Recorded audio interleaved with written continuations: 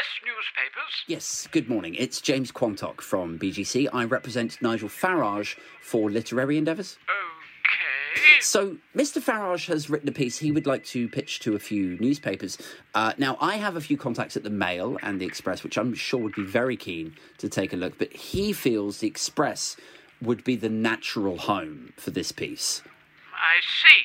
Now, I'm sure you have a process and a mailbox for this sort of stuff, but I thought rather than us sitting around waiting, I could just quickly give you the nuts and bolts, and you could tell me if you agree that this piece fits editorially quite well with the Express. Well, I mean, it's not really how I know, do but this. just hear me out. I think it's going to fit perfectly with your output. So here we go. Okay. Okay. So the working title. Let me just get his email open. Let me just get this right. The working title. Yes, here we are. I am an unkissable toad who was quite clearly starved of oxygen in the womb, and I now live a comfortable life as the Grand Wizard of the Grifterati, and also I fuck livestock. What? So, what do you think? I don't think we can print that. Well, I mean, is there something in there that you need to fact check? Because I don't think you did that Look, anymore. This is the Express. I think you want Have I Got News for You? Well, no. Which part is the blocker here? Let's workshop this. No, let's not. No, let's break it down. Is he an unkissable toad? Yes or no? Maybe you think he's a kissable toad, but just 0 princesses have ever kissed him to turn him into a charming prince. I mean, it doesn't make any sense to me, but fine. Do you think he was starved of oxygen as a fetus? No? Yes? I have no idea. Okay, well, do you think readers might have a reasonable expectation that he has had intercourse with other animals? Other animals? Because I think that's a story that Express readers are going to want to hear. I'm sorry that you're being the bloody bottleneck here. Cancelling Nigel's voice. Nigel's sorry. rich baritone voice that some publications, not the Express, admittedly, but, you know, the Shire's Wire, described thusly. Okay, look. His delivery is plain and emotionless, like observing an autistic orgasm. Wait, no, hang on. Jesus Christ! That's the wrong quote. That's probably a bit problematic even for the fucking Express. Anyway, so it's a no, is it? I'm taking this to the Telegraph, am I? Take it anywhere you like. I have to go now. I am very busy. Well, thanks a lot. You've ruined this morning for me. Well, I am sorry to hear that. What a crappy birthday. Okay. Bye now. Oh, whatever. Nige, they said no. Can you put the llama down?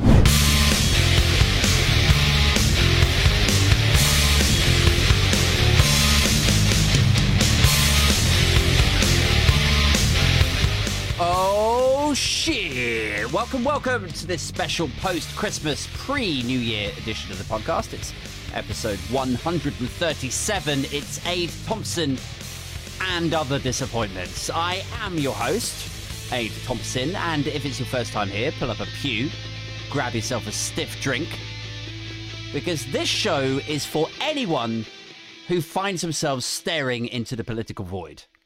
You know? Emotionlessly eyeballing this god-awful dystopian timeline in which we find ourselves. But also it is indeed for anyone who wishes to ride the wave of gallows humour into the night. Let me be your light at a dark time, guys. I realise that makes me sound, a bit Jesus-like. Right, but, fuck it. I'm going to let it ride. I'm feeling it. Co-opting the Jesus on his fucking birthday. Or pretty much. That's the right move, I think. And it fits in, with the whole cult thing, too, doesn't it? Gather now, people of the Booge, and come unto me, those who might feel sad. Maybe you're like, wait, will you make us feel happy? No. I will just give you more reasons to feel sad. And I'll tell you the reasons that I also feel sad. And then will let your brain do that sort of catharsis, empathy thing where you feel good for having known someone else feel sad, right? Like that misery likes company thing. That is the trick right there. And you know what? Like maybe if I waterboard you with enough depressive fucking awfulness, you'll just sob in hysterics, you know?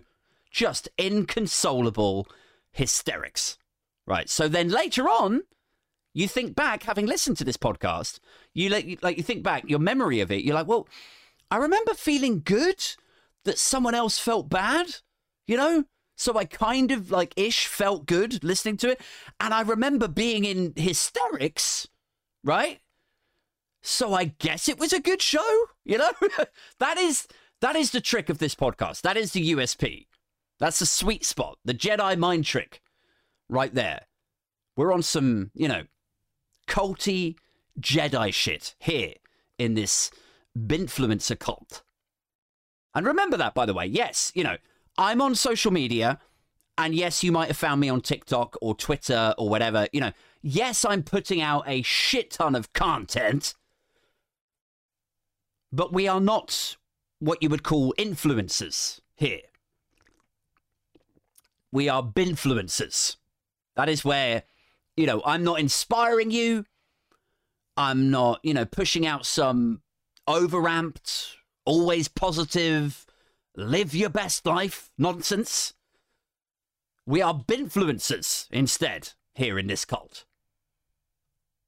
It's not, you know, it's not, it's okay to not be okay. It's not that. It's everything is shit. Now pass the fucking brandy. That is very much the vibe of the of this podcast. I'm starting on an uplifting tip here. Anyway, speaking of the cult that I'm starting over on Patreon, here's my my standard spiel. I'll set out my stall for you guys in case you haven't listened to this show before. If you want the podcast 2 days before everyone else, and if you want access to the VIP Discord chat that we have and the in-person meetups like the one we just did in Brick Lane, if you want first look for the tickets, you know, for like the live show, we're doing a live show in February, which is now sold out. 200 seats, I might add. Then, if you want all of that, join my cult of depressive humorists and, you know, binfluencers at patreon.com/Aid Thompson. And look, we're on 13 members now. That's pretty good. I'm pretty chuffed with that. 13 members. And, you know, I mentioned it's a cult, right? When it gets to 25, here's my commitment to you. When it gets to 25, I'm going to do a full-on Sunday service in London. The shit is going to reach parodic levels of cultiness, right? Like full-on pagany priest garms. You know, like, I don't know what you're thinking. You're probably thinking, you know, Jesus, fucking, what, 25 members? Like, don't let it get to, like, go to your head. Like, I am going to let it go to my head. I am going to wear priest garms and give a sermon. I am the Son of God. No, wait, that's too much. That is too far. But yeah, there probably will be, you know, a Sunday service or sermon-y thing, you know, a piss-takey thing like that. And there probably will be a little punch bowl that has Kool-Aid written all over it. And, you know, I think it'd be fun. Maybe I'll call the event Jonestown, you know. I'll walk around with, like, Jim Jones shades on to all the Patreon backers. Like, do you want more Kool-Aid? Do you want some more Kool-Aid? No? Drink up. Like, I don't know. I figure, like, here's the business plan with it, right? If you're interested. I figure as times get harder and people get more desperate, you know, people are going to get into the idea of a cult, right? Like, because it starts with populism. People get more desperate. They're more susceptible to over-promising and populist policies. Like, it starts with populism, believing whatever overhyped bollocks Boris Johnson or Trump foghorn at you. It starts there, but then as shit gets worse, which it inevitably will do. I'm sorry to tell it to you like that, but it will do. Things are going to get worse. it starts with populism and it ends with all-out cultism, right? And I am here to catch that train, guys, with this podcast. This is my time. So yes, look, if it's your first time joining us for this uplifting, positive, and life-affirming content, it's a humorous look at the world of politics and dystopia and whatever the fuck else I fancy talking about over a beer with you. If you're here for this and it's your first time and you're enjoying it or whatever, jump on patreon.com/Aid Thompson if you're into it. Anyway, look, let's get into it. Let's talk about what's been going on. Sometimes I roast the news. Sometimes I rip into current affairs. A lot of the time, admittedly. It's pretty much all I talk about. But anyway, other times, I just, take a break from that. Have a beer and talk about whatever the fuck is on my mind. And tonight is one of those times. What's been going on? Christmas has been going on. The hype is over. It's happened. 2,000 years ago, in fact, it happened. But yeah, anyway, look, presents exchanged. The food is all gone. Wine bottles are all emptied. Now join me for the hangover. So how was your Christmas, dear listeners? How did it go for you? Did you get what you wanted? Did you get in a row with your dad? Again? Did Brexit come up? Did some male reading great uncle start frothing about, 30 grand is 30 grand is actually a reasonable salary, to be honest with you. I don't know why they're striking, so I think somebody's looking for a payday, aren't they? If you don't like it, don't work there. Simples. Was that your great uncle saying shit like that? I always feel like saying simples is saying simples is one of the Holy Trinity for me. Like saying simples, at the end of your sentence, punctuating it with that. It's one of the Holy Trinity. Saying simples, watching Mrs. Brown's Boys, and fucking Lad Baby. Those three together. Like, if you like one or all three of those things, you should be welded in a shipping container and left in the Arctic. You just fucking should. But anyway, was that your Christmas? Did you have to deal with that uncle? With that dad? That frothing? Bloody nurses. They used to care about patients when I was a lad. Now they're just looking for a bloody payday. That sort of thing. Did you have to deal with that? Like, did it take all the force of the Earth's gravity for you to not tip the fucking table over? Is this ringing a few bells for you, listeners? Were there other parts of the world left with no gravity?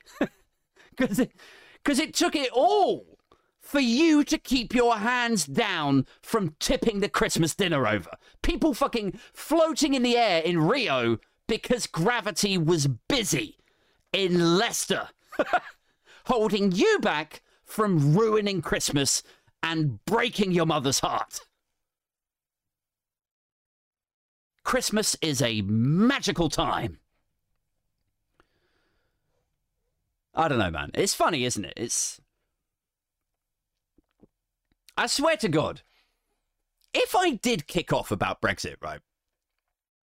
If I did not keep this shit bottled up when relatives come out with utter fucking nonsense, if I didn't keep it bottled up, if I did just let it out, I would be the bad guy. I just would be. That is how it would be seen. Like, how about that shit? How does that work? Like, if they lie or come out with, just political bollocks, which I'm not letting this podcast descend into, full-blown self-filleting back pattery just yet. But I am going to say, I know a thing or two about politics these days. It's kind of my wheelhouse. So maybe I know better than them. I don't know, But if I correct them, if I, in all my good grace and selfless familial love, if I let the truth unfurl into that exchange, I could promise you I would be the bad person in that scenario. In light speed. It would be, it wouldn't even be close. I would be seen as the bad guy for being, uppity or, if your uncle, and it could be an aunt, right? I don't know why I always go to uncles. They have the, hegemony of talking ill-informed, right-wing dog shit at the dinner table. But, I don't know. If your uncle, let's say it is an uncle for this example, if your uncle started talking some shit about the strikes or Meghan or lockdown in the same way they always do, it's like they're possessed. It's like there's some levitating entity in a seance, eyes rolled back, speaking in tongues, whatever bullshit Dacre and Murdoch want them to brainlessly retail out. They're like, lockdown's killed more people than COVID, and Meghan knows that. And nurses should be grateful that they still got a job in a world with fake pandemics and useless jabs. Just speaking in tongues, retailing that shit out. Just nonsense. Seanced from the editorial corridors of GB News. If we did kick off when we heard that nonsense, it would be, oh, why do you always have to make a fuss there? That is what it would be, right? And then you would be like, well, because Uncle Paul keeps talking rubbish that he read in a paper and none of it is true. 30 grand is not a reasonable salary in London for a nurse. Their hours have gone up. Their rents and gas bills have doubled. And then it'd be like, oh, you know what he's like, though. That hasn't happened in my family, right? No one is anti-vax or, riled up about Meghan or whatever. But there's been, shades of it. There's been, comments about immigrants here and there. We're in the neighborhood of that sort of shit. So shit could have kicked off in years gone by if I had actually bothered to address the shit, right? If I'd actually vocalized my disdain for it, shit would have kicked off like that. And those would have been the responses. I can promise you. You know what he's like. But it's weird, isn't it? Because it's it always feels like in that setting, if you did pull them up on it, then you're the bad one for addressing the bullshit. Why do you always have to make a fuss there? That thing, You'd be seen as a troublemaker for dismantling and aggravating your uncle. It's not just me, is it? If you're listening to this and you're about my age or younger, I'm 42. I think it would be well, you know what he's like, that sort of vibe. Or even worse, it would be seen as I'm being disrespectful. He's my elder. I should respect his opinions and his beliefs. And it's his badness, for want of a better word, is just how it is. It's just there. It always was, and forever it shall be. You should know what he's like and leave it be. He's incapable of change and indeed critical thought aid. I mean, how do you think he got like this? Meanwhile, your badness, which is ostensibly saying, Uncle Paul, what you're saying is actually untrue. That is your crime. Is just saying that what he's saying is untrue. And yet that would be the greater crime. It's kind of fucked, isn't it? You're causing trouble by shining a light on it, you know, by speaking truth to your uncle's lies, by being the whistleblower, guys. That's what we're being. Why should we be surprised? You know, us whistleblowers never have it easy. Me, Chelsea Manning, Edward Snowden, we are the same. Guys, I am being shut down and ridiculed in my family for speaking out, for exposing lies wherever they may be, at great cost to myself and those closest to me. I should win the Stuttgart Peace Prize, dear listeners. I mean, look, I know I'm being somewhat, theatrical here.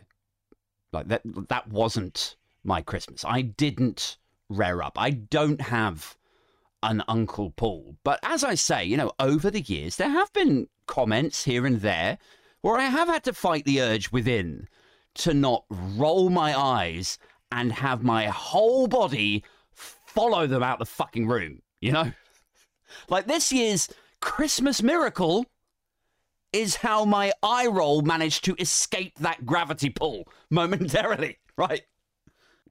I have no idea if this is all just a British thing, you know, like the Christmas family argument. Like, is it just us that do this? Like, do other countries have the family row at Christmas? Or is it like pantomime? Like, it's a sort of, you know, it's kind of Christmassy, but no, like, you go to America and go, I went to see a pantomime. A fucking what? A pen of what? Like, is a Christmas family row just a British thing? Again, not that we did it at my mum's place. It was, you know, it's pretty tame. No arguments. No, you know, raised voices or anything. But, you know, the cliche is that everyone gets hammered. And I'm talking about, you know, the British family row cliche, right? The cliche is that everyone gets hammered. Someone says something dumb about politics, or even something completely not political, right? Just something a bit sensitive. Something that's been bubbling under for years, perhaps. Someone just talking through their arse, and then maybe a younger, slightly more switched on niece or nephew corrects them, and this person can't stand being corrected. They feel attacked and hammered, probably. So they dig in and they back themselves into a corner, and then the whole shit rears up. Like, that is the cliche British Christmas Day argument, isn't it? Maybe it happens in other countries. I don't know. But I do quite like the idea of, you know, like how we're British and we keep it all bottled up, right? Stiff upper lip. Manners at all times. But then once a year, once a year, there's a magical day that happens, and we just let fucking rip at the peace and people we're supposed to love the most. like I like that that's how a lot of British families operate. That one day a year, like, it's so deliciously juxtaposed or whatever, you know? Like, it's Jesus Christ's birthday. It's a time of celebration. It's a time for family. And we're like, no, fuck you, Daphne. You've been a leech on this family since you was a kid, you know? And she's like, what would you know about when I was a kid? You're always on the fruity in the British Legion. How dare you? You're no daughter of mine. If I was a leech, maybe I should have disguised myself as a fruit machine, and you would have ploughed Mum's house deposit money into me, wouldn't you? Get out, Daphne. You've ruined Christmas. You've ruined everything. And then the mum steps in like, stop it, the pair of you. You're tearing this family apart. So, yeah, like, I don't know what your Christmas was like, or what they're normally like in years gone by, you know. But there's usually a comment here or there where you could rear up, you know, if you wanted to. There's something there where you could just, you know, go, right, that's fucking it, you know. Smash your pint glass in the corner of the room. But whether you do or not is kind of up to you. Do I want to ruin Christmas? Should I just, you know, fucking take it on the chin, let it go? Like, a typical example, right, of what I'm talking about no one has said this in my family, but this is the sort of thing that I would hear from someone's other half, or like an in-law, or, you know, someone like a sort of periphery family figure, right? Typical example. It would be like somebody saying, well, we tried to get away, didn't we, Shelley? You know, we tried to get away, and then the queues were just awful, you know. But I tell you what, it's nothing to do with Brexit. They keep saying it's Brexit, but is it, love? It's nothing to do with Brexit. Like, nobody said that shit in my family, but that is the sort of thing that somebody would come out with, you know. Like, that is the sort of comment that sets me the fuck off. Because I know about this stuff, but I can't do anything because then I would be the troublemaker. You understand? You still with me, guys? So instead, what do? I just quietly exit the convo. I'm like, yeah, I just need to go to the loo. You know, and then they'll be all like cheeky and funny. They'll be like, oh yeah, is it, what, number 1 or number 2, is it? I'll be like, it's neither. Just walk in the bog, lock the door, and sit there for 15 minutes. 15 minutes sitting in a toilet, happier trying to have a shit that I don't need than sitting out there listening to that nonsense. Like, that is a sort of normal example of what I'm talking about here. Just let that, you know, sit in the bog and let that storm cloud of hate and judgment pass over, right? And then hopefully when I come out, everyone's raving about fucking Mrs. Brown's Boys or Love Island instead, right? Like, fuck me, I sound pissy tonight. Sound fucking bitter as fuck. I mean, look, cards on the table, guys. My Christmas was pretty tame. I'm just asking if that was yours. Like, if this rings any fucking jingle bells for you, you know? I'm just peeling your onion here. I'm peeling back the layers of your trauma for my own amusement. And you know what? In reciprocation, fuck it, you can have mine. Because there wasn't really any ignorant comments or Brexity rows at mine. At my mum's, but it's not without its creases, right? Every family's different. Maybe you had a Brexit row, maybe you had a COVID and mask and lockdown blowout.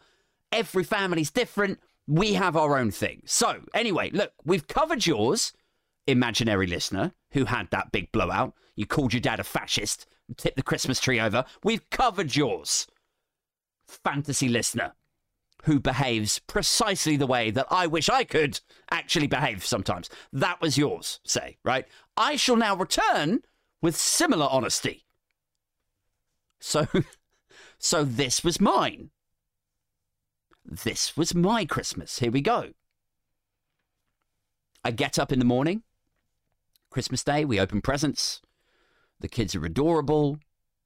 Everyone's excited, you know, then me and the missus get coffees and there's wrapping paper everywhere. And then we have like eggs and like toast, and we're all wearing winter jumpers. And like, so far, so normal, right? And I've had a pretty good year. This is all contextualizing it. So just bear with me, right? I've had a pretty good year, I think, ish. Like I spent a large part of it, you know, shitting myself inside out about the gas bill and about how much our mortgage is going to soar by next year. But podcast-wise, you know, Funk27-wise is my website, in case you were wondering. Twitter and TikTok-wise, you know, it's all been a bit of a blinder, right? So things are going well. I have Patreons now. Quick doff of the cap, by the way, to the Patreons. What's up? You know, I've just sold 200 seats in a show in February in London. And I'm not trying to sound all braggy here. I'm just saying, end of the year, driving home to your mum, who you don't see that often, and you're surrounded by other people you see even less, right? And it's a natural time to reflect and to feel pride in what you've accomplished.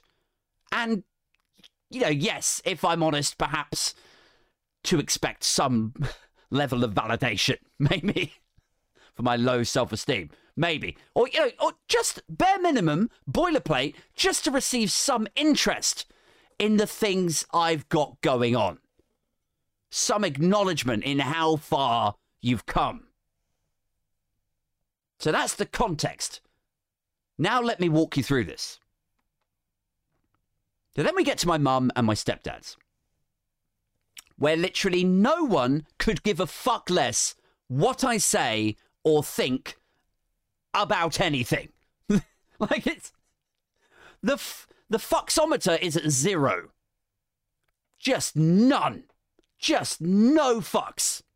Like, and look, some of you may have wondered, what kind of upbringing or family unit would be necessary if we wanted to create the kind of human who ends up so desperate to be listened to that he ends up talking to himself for an hour in his shed, living off the fumes of tweet validation. And you know what? You're about to find out. Lucky you. Consider it my Christmas gift to you, dear listener. Because honestly, like, I could do a stand-up gig in front of 150 people and it could go great. And I could get established comedians coming up to me afterwards saying shit like, you fucking smashed it, Aid. I could put that shit on Facebook, where it's pretty much just me and my parents are going to see it these days. I could sell this show out in Soho, right? And no one will say shit about it at Christmas or whenever. It is honestly like the best kept secret. Like, if you had a thing that you wanted no one to talk about, you should put it in my family group chat where no one will ever mention it again. It's like, so my my job's going pretty well. I have I've got 3 direct reports. Just silence, just complete disinterest. Just fucking tumbleweed blows up. And even the tumbleweed looks around like, what the fuck happened here? Starts like, desperately trying to blow itself away from this awkward as fuck family dynamic. Like even the tumbleweed is like, this is too weird. Like, I'm off. It's like they just really don't give a shit. Like I don't even bother mentioning the stuff like the Soho gig anymore because like they just don't care. Like what would be the benefit of mentioning that when I know they won't care, and it will just irritate me how little they care. So just, like, why bother? Like, what is actually essential information for me to give to them at this stage of my life anymore? Like, the bare minimum, they know so little about me. Like, I could tell them the tiniest bit, and I swear to God, if they actually listened to it, it would blow their fucking minds. I got promoted and I have 3 direct... what? When did that? What, you work in IT? Like, I'm really worried about what's going to happen to my mortgage next year. You have a mortgage? Like, yeah, hi, my name is Aid. What? You're Aid? AI? Okay, nice to meet. Like, like we're dealing with boilerplate base level information now. They just don't give a fuck, just 0 fucks. My parents are in their fucks overdraft. Now, that is how few fucks they give about the intricacies of my life. And I'm not even saying like it depresses me at this point, it's just sort of funny, like the contrast between, when I turn up and the conversations that aren't, that just don't take place. Like my stepsister will get a new job and it will be headline news. Like the other one has just gone back to university in her 40s, right? And good for her. Fucking amazing. My brother will get a barbecue and the conversation will basically become a 30-minute advert for the barbecue. Like it's like to give you a bit of context on what does constitute elaboration and further analysis. Like my brother will get a barbecue and it'll be like, oh my God, like, and you say it does three different settings and it has a grill and to keep warm areas. Is that where did you get it? And it was only $2.99. You know, like, they want to know everything about this fucking barbecue, about my stepsister's new job, about my other stepsister's new course, every nook and cranny for 45 minutes or an hour. And then there's me. And honestly, I just feel like a fucking caricature in their biopic at this point. Just this paper-thin extra.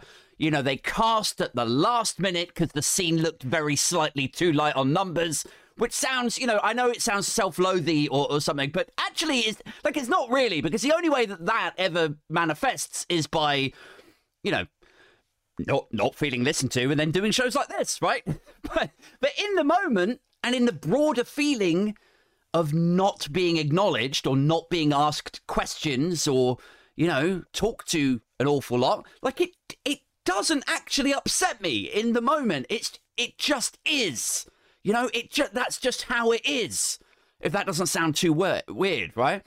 I feel like in that setting, in a day like that, I feel like you know when you watch a movie and it's been like poorly written and all the characters are two-dimensional, you know?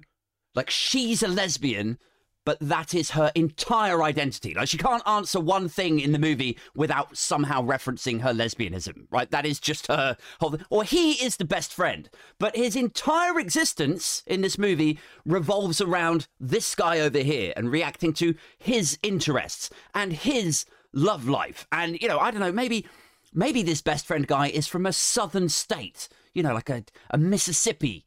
And then all of his personality is rooted in stereotypes and cliches that some Californian writer would run to when he's trying to think about what a southern state white guy would be. Like, you know what I mean? Like caricatures, two-dimensional characters, like paper thin, no substance to them. That is me in my family.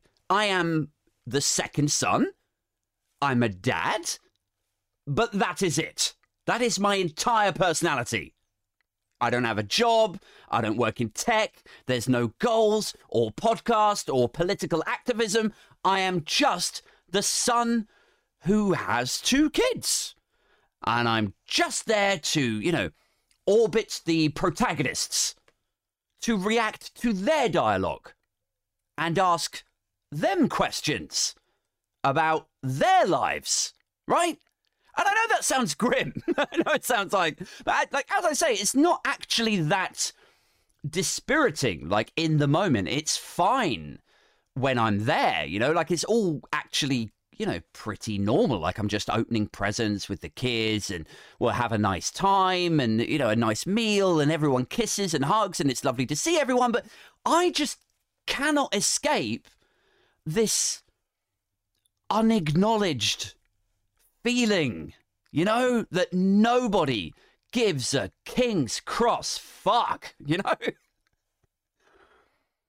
I don't know, like, maybe a lot of people feel like that, you know, like, just generally, or maybe it's just, you know, extra potent at Christmas kind of thing. Maybe that's it.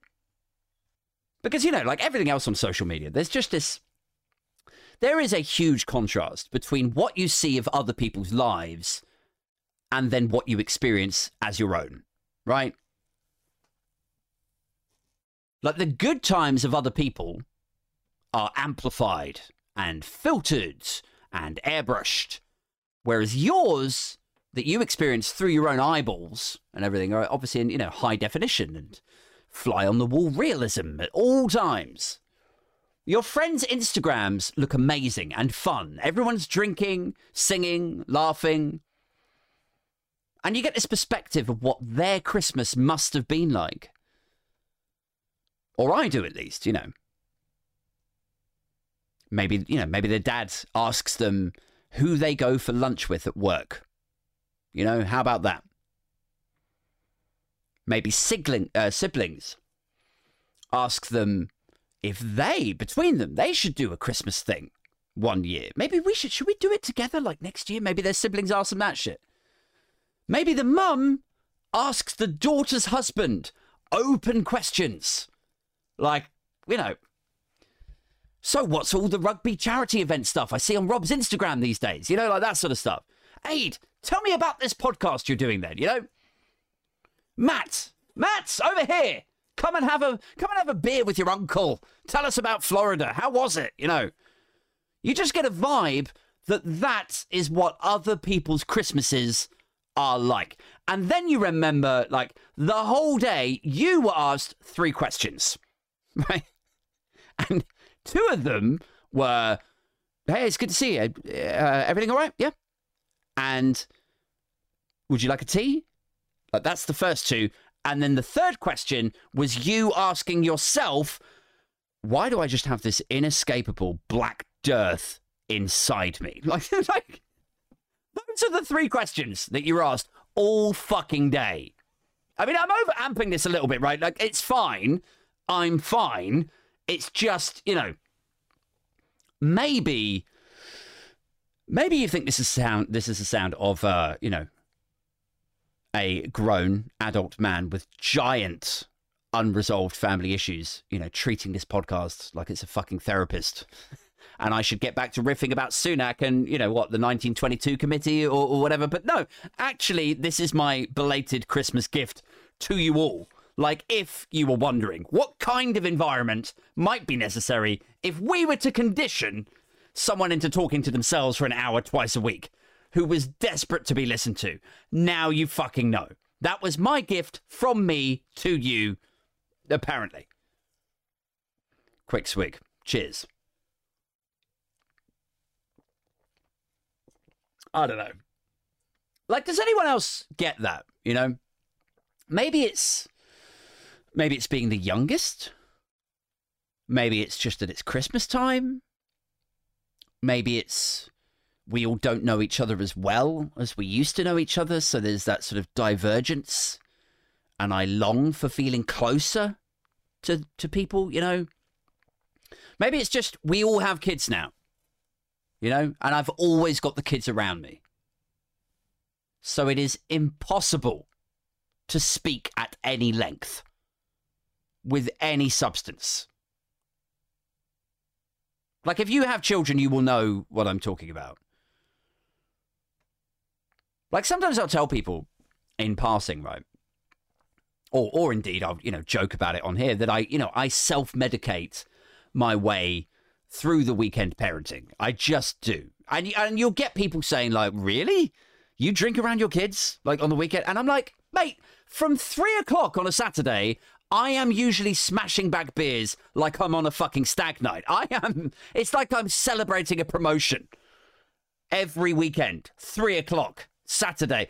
Because then it's like, you know, like when you don't get much help from either set of grandparents, right? And I know this podcast is sounding a bit woe is me. I'm sorry. I don't mean to be such a downer, but it is called And Other Disappointments, right? So strap in. But when you don't get much help from either set of grandparents, when it is just the 2 of you, like, you can try talking to your partner. You can try stimulating your brain with a podcast or a book, you know, in the spare few minutes here and there that you have. But honestly, everything gets interrupted. It just does. Everything. You know? Like, you could try talking to your husband. You could try having that conversation that you're logging for. Like, you like around a breakfast bar in the morning, say about, you know, 2 in the morning. Let's keep it in the afternoon so it's more palatable to talk about the idea of drinking. But you're talking to your husband around a breakfast bar, right?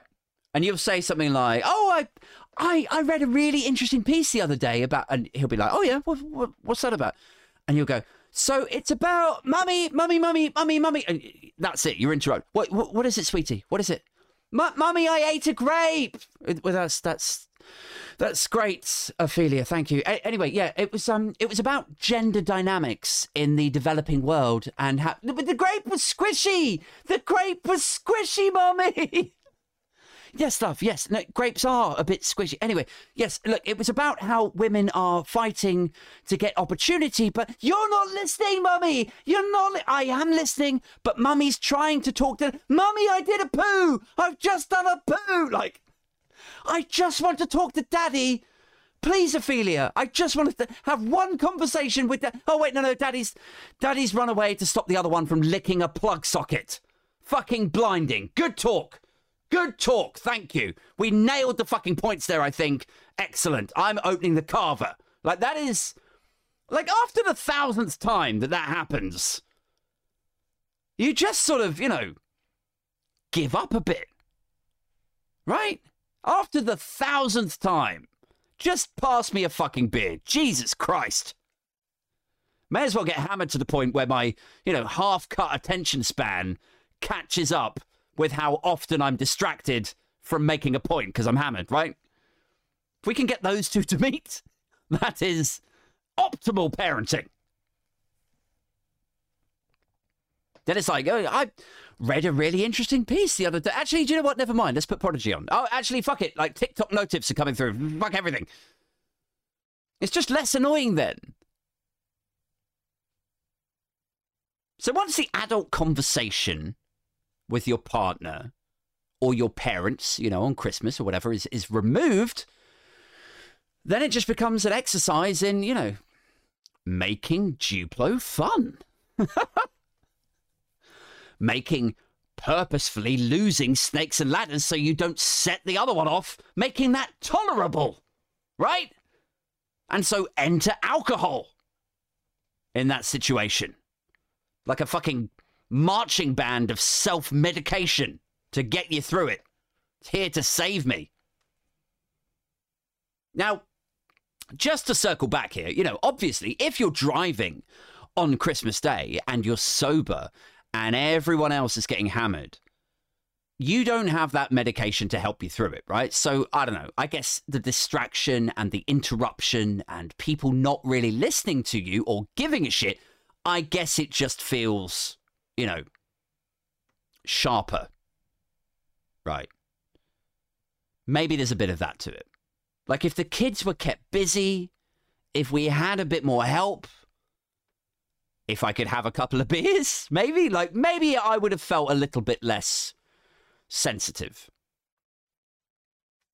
And I guess what I'm saying in a very roundabout way is, yes, drinking alcohol would have made me happier. Wow, Aid, what a fucking revelation. I'm so glad I tuned in for this with these intellectually stimulating conclusions. Is this Aid Thompson or the next project by Serial? I just don't know. So that was my Christmas Day. Again, not being listened to, and thank you for, you know, humouring me and sitting through that. My dad, by the way, let's really fucking dig into this, shall we? Can't believe I'm saving this much money on therapy. Thank you, guys. My dad will sometimes feign interest. Feign it, which is a step up, right? I mean, let's, you know, while we're really pulling apart the family dynamics for your amusement, just so you have something to break the monotony of your drive or, you know, train ride home or whatever. While we're doing it, let's really fucking let's dig into this, right? My dad feigns interest, and he lives a couple of hundred miles away, and so I Skype him on the weekends, right? But my dad, right? I don't know if you guys have dads like this, but my dad will ask me questions about the podcast, you know, or if I've done any comedy gigs recently. These are his sort of stock questions, right? But then he'll do that dad thing where he just stares blankly at me while I answer him, you know, until it's his turn to speak again, right? Like, as you're sat there speaking, looking at him over Skype, you're wondering if the fucking connection froze. Like, he's that glazed over and daydreaming, completely switched off to the question, or the answer to the question that he's just asked. You know, I'm explaining something to him, or answering him, or giving him the information that he says he requires, and I'm looking at his face while I'm answering it, like, and I'm thinking consciously in my head, like, has my Wi-Fi gone? Like, no, that is him. He's just motionless. He's just staring into nothing. Like, I'm obviously just that boring. He's that unengaged. None of this information is going in. Like, It's like he's buffering. You know, he's fetching the next batch of content from an API on dial-up. Like, it's that. So I don't know if it's a dad thing or if it's a my dad thing or an older parent thing. But that is what he is like. You know, he said his bit. Now I'm saying mine, but he's checked out. You know? So again, not listening, right? And some of you listening to this, you know, if indeed you haven't glazed over and gotten bored, or your kids haven't interrupted us here and now you're pouring out another brandy at 2:30 in the afternoon, self-medicating yourself. If you're still listening to me now, you might be thinking, well, hang on a second, Ade, you know, sounds like maybe you're quite sensitive about your mum and your stepdad and people like not really listening to you. Sounds like you're a bit, you know, maybe that's a really vulnerable, sensitive point for you. And now maybe you're projecting that unfairly onto your dad. Like you're so oversensitive about the idea of not being listened to. Like, how do you know he's not listening to you? Because I fucking know. All right. I just know. Because he'll ask a question. I will answer it. And with a paragraph's worth of speech, right? But then he'll ask me something 7 minutes later that shows he wasn't listening to the answer to the first question, right? You understand? Because he would have known the answer to the second or third question if he'd listened to the answer of the first one. It's like a conversational slip-up, a telltale card, if you like. So an example, I guess, right? Here we go. Typical Skype call. He will ask me what my week was like. Okay? Nice question to ask. Shows an interest. And then, so I will answer. And within that answer will be a line about, for example, how in my week I caught up with my friend Felicity in London, say, right? So it'll be like, so what have you been up to this week? Well, I caught up with Fel. Oh, cool. Okay. How was that? Yeah, it was good. Yeah. We met up in a charmless but overpriced spit and sawdust pub just off Carnaby Street, actually. And he'll be like, oh, okay, yeah, that sounds good. Anyway, then we'll flip back to his turn to, you know, him to answer back. And then it'll be this bit and he'll tell me about the dentist and how it costs £200 and then what his plans are for dinner that afternoon. And then, right, this is about 7 minutes later, then he'll go, so did you get up to London this week? And boom, there it is. I'm like, yes, Dad. God, fucking hell. Are you even listening? Like, what even is this? Is this a conversation? Or are you just saying the lines that you think someone should say in a conversation? You know, like, is this the Truman Show? Is that what it is? Ask me a question and then you deadpan me for 3 minutes while I give you the answer to the question you just asked and the one that you're about to ask 7 minutes down the line. Like, what the fuck are we doing here? You know, what value is there in us having this exchange? I could code a chatbot that would ask me this stuff and retain the information to a higher standard. Like, how did you and Mum ever split up? When you have this much in common, it's a fucking match made in heaven. You could ask the questions, I could answer you, and you won't remember any of it, and you won't get in any trouble because she won't ever ask. Fuck my entire life. And why are we still using Skype? Like, is there some placeholder feature on Skype where you ask me a question and then you change your video feed to a placeholder of a marginally engaged you while I talk you through my week, and then you go off and make some toast and come back when it's your turn? Because that is fucking clever, but also hugely insulting. Like, what are we doing here, Dad? Is what I say. You know, internally. Never externally. I would never explode like that, you know, at him. But that is how it feels to be kind of cross-parent, not listened to. Do you ever wish you could just come out and say that stuff, though? Like, do you ever fantasize about being able to just fucking say it? Like, it's such a wonderful fantasy. Imagine just being able to explode and say the shit you're dying to say without worrying about the repercussions and the family rifts it would cause Like, if you did, it would feel... I mean, it would feel mean, wouldn't it? That's why I don't do it. I don't want to feel mean. I don't want to feel insensitive, which is how it would feel, right? Like, the guilt would be on me then. I would feel bad, which is kind of ridiculous. Like, if that's you, if you're a bit like me, right, with this stuff, right, where you don't explode, you keep it all bottled up. Because you don't want to cause rifts or cause trouble and all that shit, right? If that's like you, it's like, is there a part of you, like there is a part of me, that thinks it's ridiculous for us to take it on, you know, to take it on our shoulders? Because then it's like, it's a bit like, you know, the slow, traumatic and brutal assault on our psychology by our parents over decades is fine.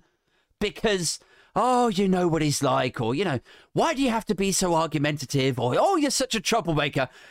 So we have to take that all on. Why are you always causing a fuss? You know, all of that shit. But raising your voice over Turkey or on a Skype call, one time, I swear to God, it would be like, you ungrateful and wayward child, you know? If I did explode, honestly, it would end up being some months-long silent treatment and family-splitting grudge and shit. Like, you can't explode because a one-off comment of truth is somehow worse than the lifetime of trauma you're riddled with. You know, Like, I was okay with psychologically bruising and raising you with an unquenchable sadness aid, but I get off the bus at you momentarily raising your voice at me. Like, that is how it feels like. And it is fucking ridiculous. Anyway, look, that feels like a good point to pause here. Have a little beer. Cheers once again. Feels like a good point to pause here and answer some of the Q&A questions that I've appealed to you guys, dear listeners, and specifically the Patreon backers, who will get priority with the questions, of course, for obvious reasons. Doff of the cap once again to the Patreon backers. Thank you for your continued support throughout the year. So look, I have a few of them on here. Let's get into it. These questions need answers. And you know what? It's nice to answer questions from people who actually listen to the answers that I'm giving them. And yes, I am a card-carrying member of Team Petty. I am petty and bitter tonight. Let's do this. Starting with the Patreon questions. Here we go. So, Kerry from the Patreon says, who would your dream guest be on the pod? So, who would my dream guest be? The person I would fanboy over the most would probably be Dave Grohl. And here's why, right? So I was a huge Nirvana fan back in the day, right? And obviously Cobain is dead, has been for a long time. I'm sorry if you're just hearing that from me now. That must be pretty devastating. But that happened a long time ago. And Chris Novoselic was the bass player, and he went a bit nuts and Trumpy. Grohl seems like a good egg. Who else? Intellectually, so, you know, I used to be a massive muso, kind of still am, but like intellectually and politically, I really enjoy listening to Ian Dunt's commentary on things. He writes for The Eye. If you haven't read his stuff, then definitely go and check it out. I think he'd be a great guest. I emailed him a while back, actually. Spoiler alert, or like backstage intel here. I fucking carpet bomb podcast invites. I send them out just scattergunning, hoping that people might reply. But yeah, he was within my list. I was like, oh, please reply. But I assumed that, you know, I never heard back, and I assume he looked at my Twitter probably. And saw me tweeting about, you know, Tories fuck livestock and all that stuff. And he probably went, this gentleman I'm looking at here, it's hard to see how he's going to benefit my career. Is this a wise move for me to collaborate with this guy who's on about Tories fucking livestock? I don't know if this is a goer. Maybe I'll sit this one out, is how I imagine that going. Another Patreon backer, his name is Silent, and he has asked, what would be the price point for you would... Oh God, I can't read. Sorry. I've only had like half a beer and I can't fucking talk tonight. What would be the price point for which you would pivot the podcast to a pro-Tory position? Is that deliberate alliteration in there, Silent, or is that just accidentally amazing alliteration? I'm going to read it again. Here we go. What would be the price point for which you would pivot the podcast to a pro-Tory position? Okay, so how much would they have to pay me to compromise me is really this question, isn't it? And make me go true blue, home counties Tory, really lean into my heritage. The thing is, right, so shady deals like that, man, they're kind of stupid on the part of the person who's trying to pay the person. On the part of the person who's trying to pay. I've got alliteration flying off my lips now. It's a dumb move by people who are trying to buy off someone like me. Because here's what would happen. I would take the money, right? I would jack up the fee. I'd take the money, and then I would just cunt them off 3 times harder. Like, I would use it as fuel for an episode of the podcast. Like, I would pay off my mortgage, fine, sure, but then I would just start fucking ruining them, and then they would be forced into this awkward meeting where they'd be like, I can't believe we paid Aid Thompson 500 grand to put out support, and then he just did 180 on us, like, and somebody else would be like, well, yeah, he fucking hates us. Like, why would you pay him $500,000? You idiot. Like, and some, fumbling Tory guy in CCHQ would be like, yeah, actually, yeah, I suppose in retrospect, that was a really fucking dumb move. So yeah, I'd probably take enough to pay off my mortgage, and then I would just do a 180 and fuck them over. Next question. Who would be your dream sponsorship? Both beer and non-beer related. Okay, so beer... Careful I don't knock my cable here and fuck the sound up. So beer related, Beavertown. Or Brooklyn Lager. I really like both those beers. Beavertown or Brooklyn. And then non-beer related brands. I guess fucking Superdry would be good because, they're wildly successful. So they could afford to actually pay me properly. But also I fucking love their stuff. So I wouldn't want to be a massive sellout and like partner with a brand that I thought was shit. So Beavertown, Brooklyn Lager or Superdry. Because I actually, this isn't Superdry, but I do wear a lot of Superdry. So there you go.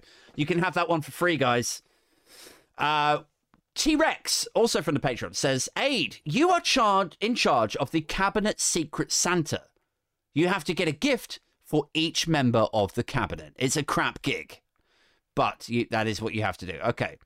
What truly awful gift does each cabinet member receive? Right, so... do you know what? I can't remember who's in this new cabinet now. I'll try and refresh. I'll try and quickly go through some of the ones that I remember. So, Nadeem Zahawi is still in the cabinet, I think. Obviously for him, pantomime horse outfit. That seems, obvious, but also quite cutting. And like I say, paid up team member of fucking Team Petty. Let's do this. Who else? Grant Shapps. I would buy a pack of 3 name badges for Grant Shapps. Who else? Jeremy Hunt. No idea. No idea for Jeremy Hunt. I feel like he's just sort of emotionless. He's got no issue attacking doctors and nurses. No issues with austerity. Taking money and facilities from people who need them. Which all of that sounds bad, right?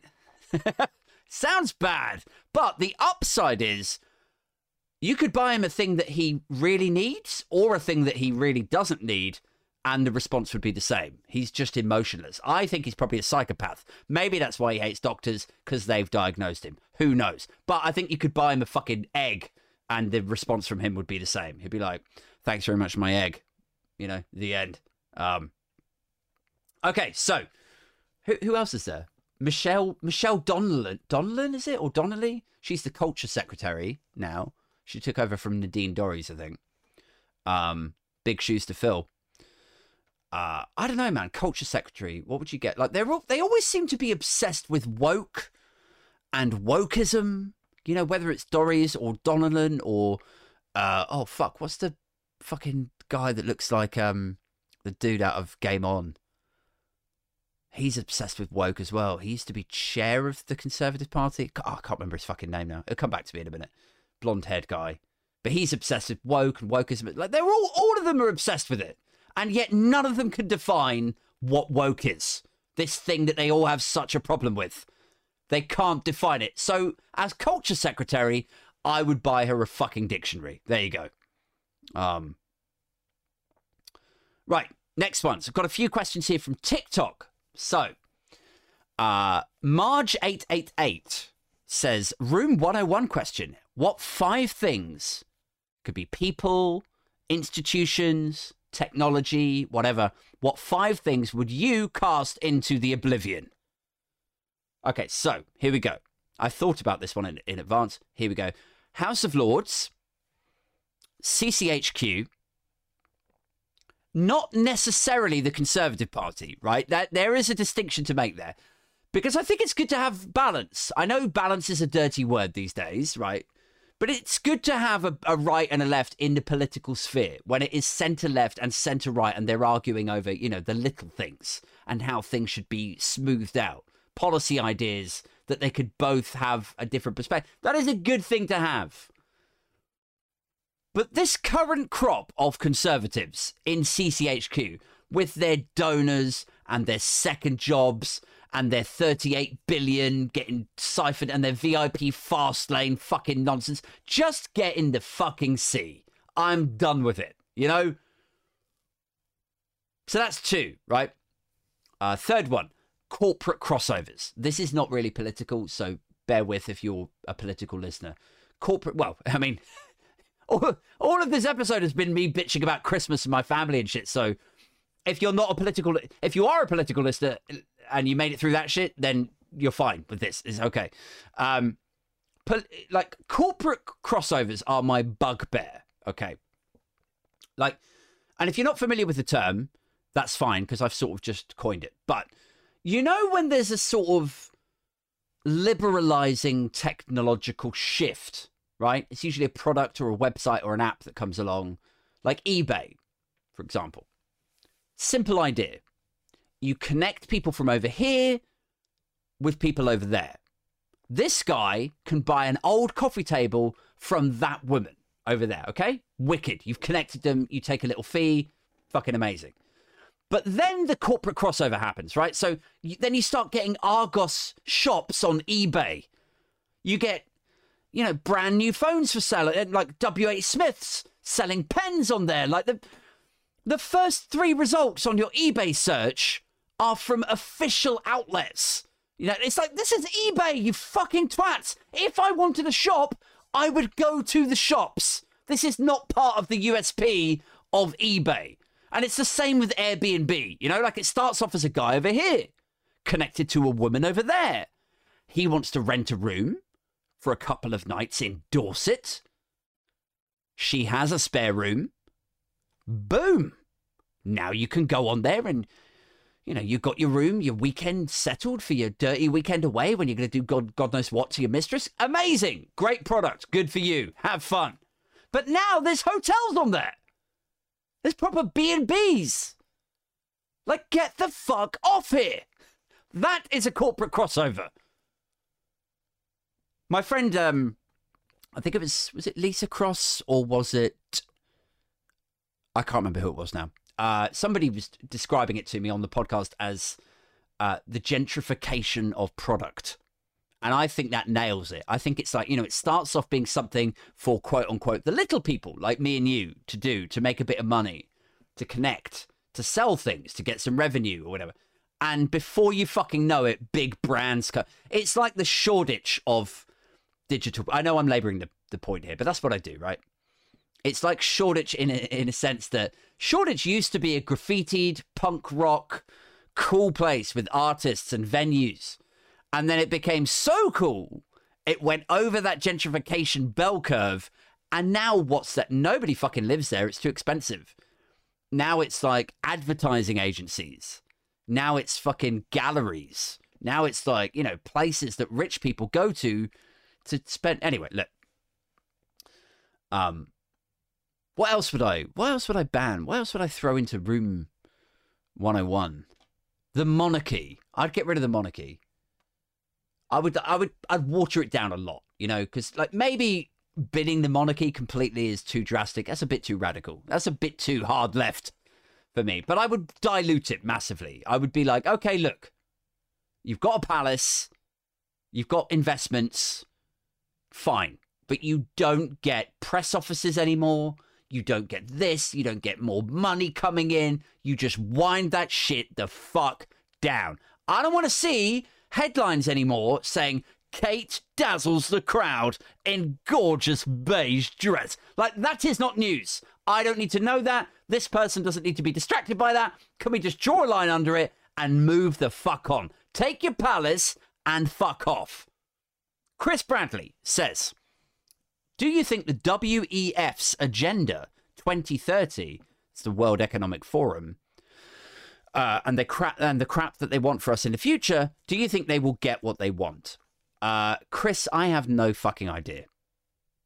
If this is on some dystopian shit, you know, some new world order kind of stuff, I'm here for it. I am. If it's about social credit and the Great Reset and all that stuff, you might be better off. Like, I did a guest appearance on a guy called Josh Hamilton. He does a podcast called The Gist. I did a guest appearance and we talked about social credit and cryptocurrencies and loads of stuff. And we talked about the pros and cons of all of these things. So maybe go and check out that. That's The Gist with Josh Hamilton. And that's out at the moment. What else have we got? I'll do a couple more. Okay, here we go. valleymaxi.co.uk. No idea what that website is. Don't blame me if it goes off to a load of GIMP masks and whatever. valleymaxi.co.uk says, why do the English people not go for a big strike to change the government?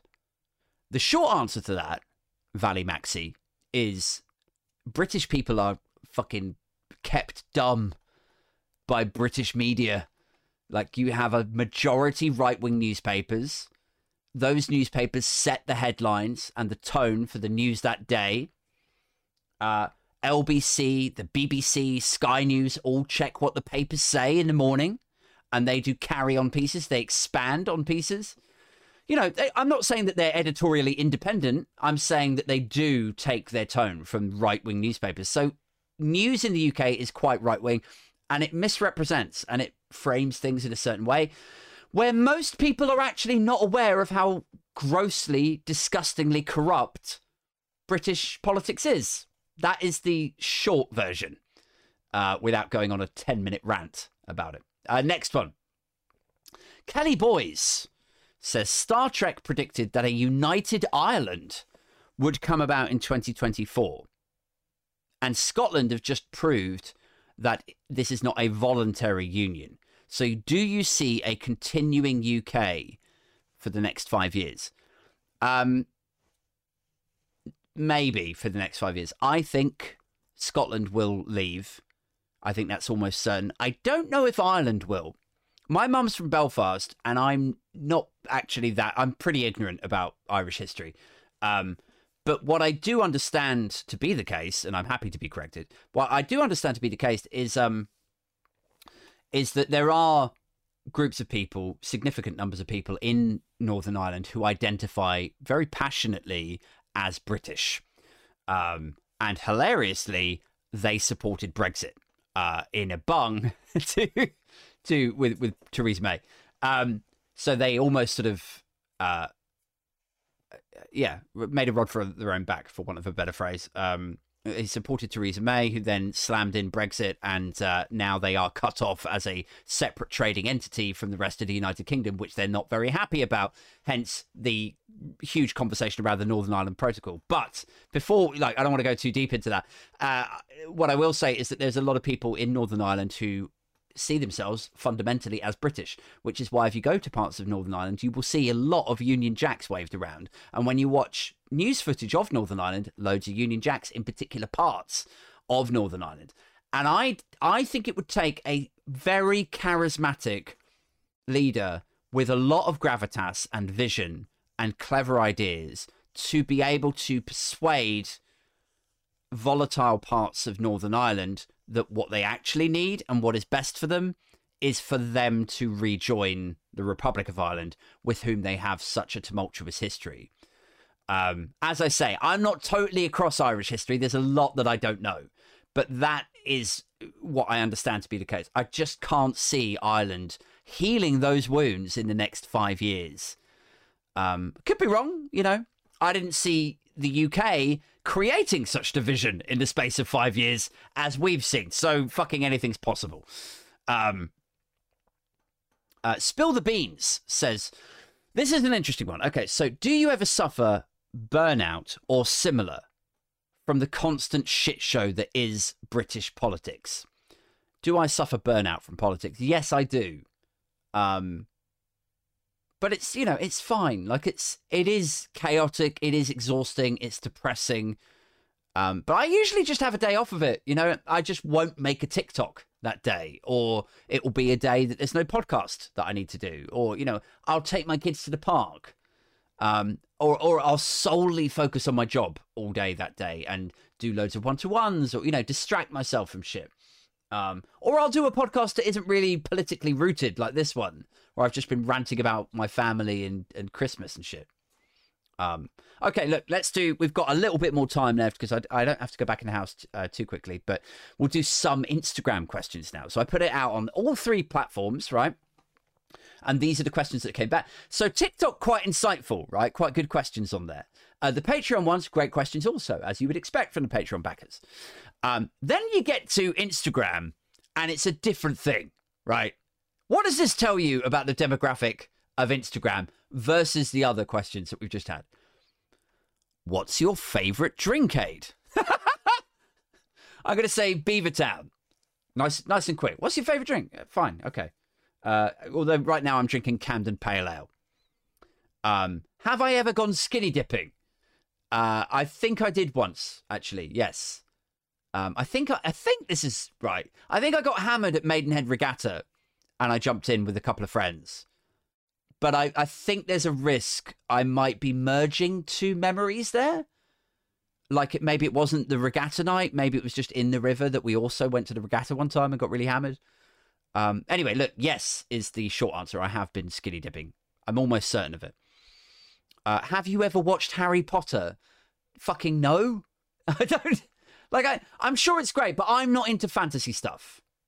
I cannot fucking stand it. I just can't engage. Goblins, dragons, witches, it's just not me. Give me a legal thriller about a corrupt official blackmailing a lawyer in New York or something. That's my fucking jam. Have you ever cheated? No. My dad had an affair and it broke the family up, so no. Do you love your life? This is all so Instagram, isn't it? It's do you watch Harry Potter? What's your favourite drink? What's your favourite colour? Do you love your life? What car would you have if you could have... Okay, so do I love my life? Yes, I do. I know I moan a lot. That's sort of what I do. I rant, I moan. I have the 2 most beautiful children in the world. Which is really, that is quite lucky, I think. That is quite... I mean, what are the chances, guys? What are the chances that the 2 most beautiful children, separately, the top 2, would both be born into the same family under the same roof with the same father? I am incredibly lucky to have them. And I have a job that I really enjoy. and I love doing the politics stuff and the podcasts. I like the engagement that we get and the conversations we have, and the Patreons are wicked. I'm really enjoying building that community. God, I sound like a right twat, don't I? Building a community. But yeah, I do. And my girlfriend is, you know, she'll do, won't she? She's passable. Okay, couple more questions and then we really are done. So, are you going to get a tattoo? Only if it's something ridiculous. If I've got a spare like 400 quid one day, I would love to get a tattoo just on my shoulder of my own face, pointing at my shoulder with a speech bubble saying, "This is my shoulder." Like that is like, whatever tattoo I do end up getting, it has to be fucking ridiculous. And that would make me laugh every time I got out the shower. So that is, if I'm going to get a tat, it would be that. Maybe I'll set up like a crowdfunder. And if you all are willing to pay for that ridiculous tattoo, I will get it. I promise you. How many selfies do I take a day? Fucking none.